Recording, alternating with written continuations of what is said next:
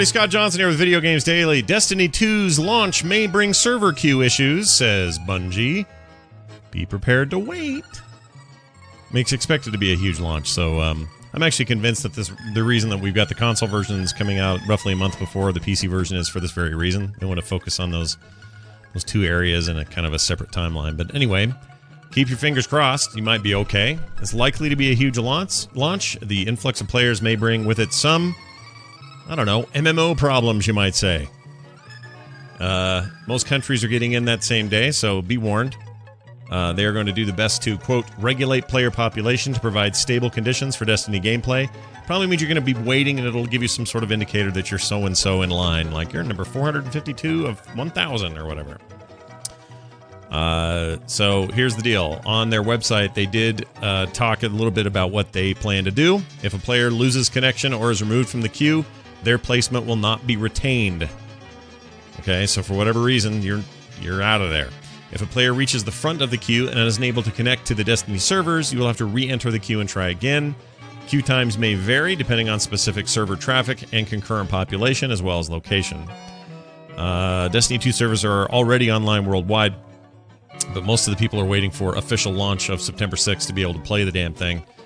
But while you wait, you can check out some already reviews in progress popping up all over the web and see whether or not Destiny 2 is right for you.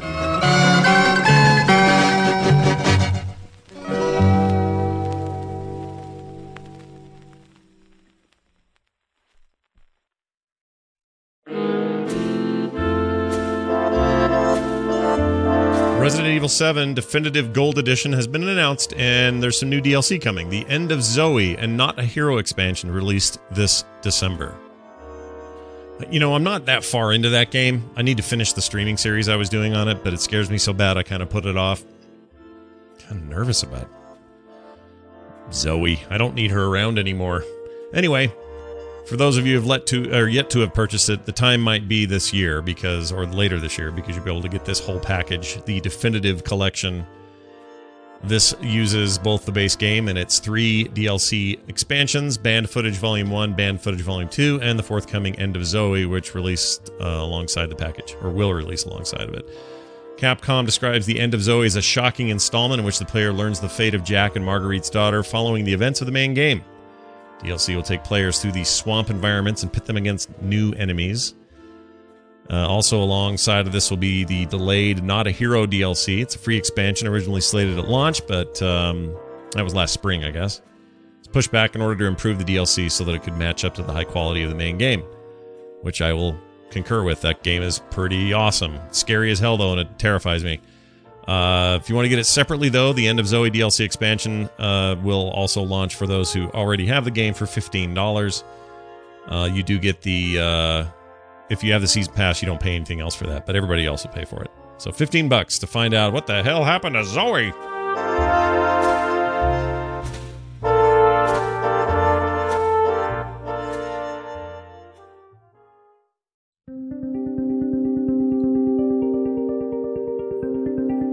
Ubisoft is expanding. We got a brand new studio as part of a major Canadian expansion where everything's paid with coins with holes in it.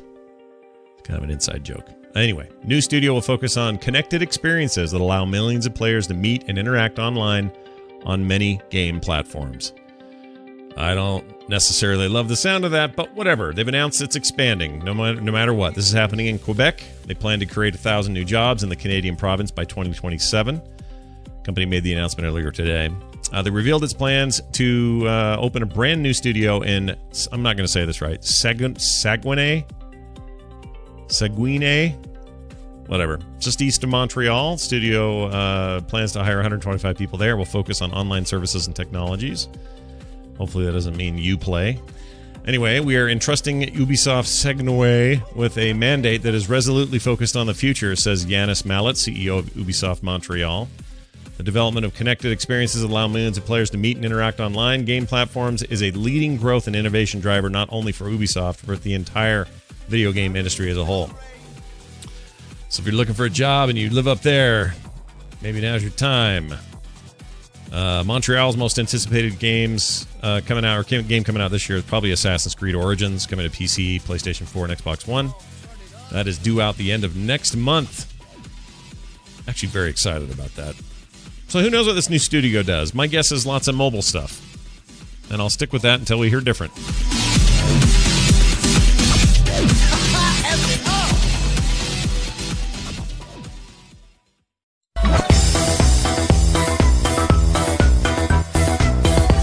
The Nintendo Switch has hit 1.5 million sales in Japan, a lot faster than the PlayStation 4 did there. So that's good for Nintendo. These are newly released figures, and according to them, the Switch has reached that 1.5 million sales mark in its home country since its launch in March, and that's a big number. But you got to put it in context. The original PlayStation 4 in 2013 did less than that. 26 weeks on sale in Japan, 1.5 million. In comparison, PS4's first 26 weeks in Japan saw the console sell about half that, a little more than half that, 665,000 copies, or units.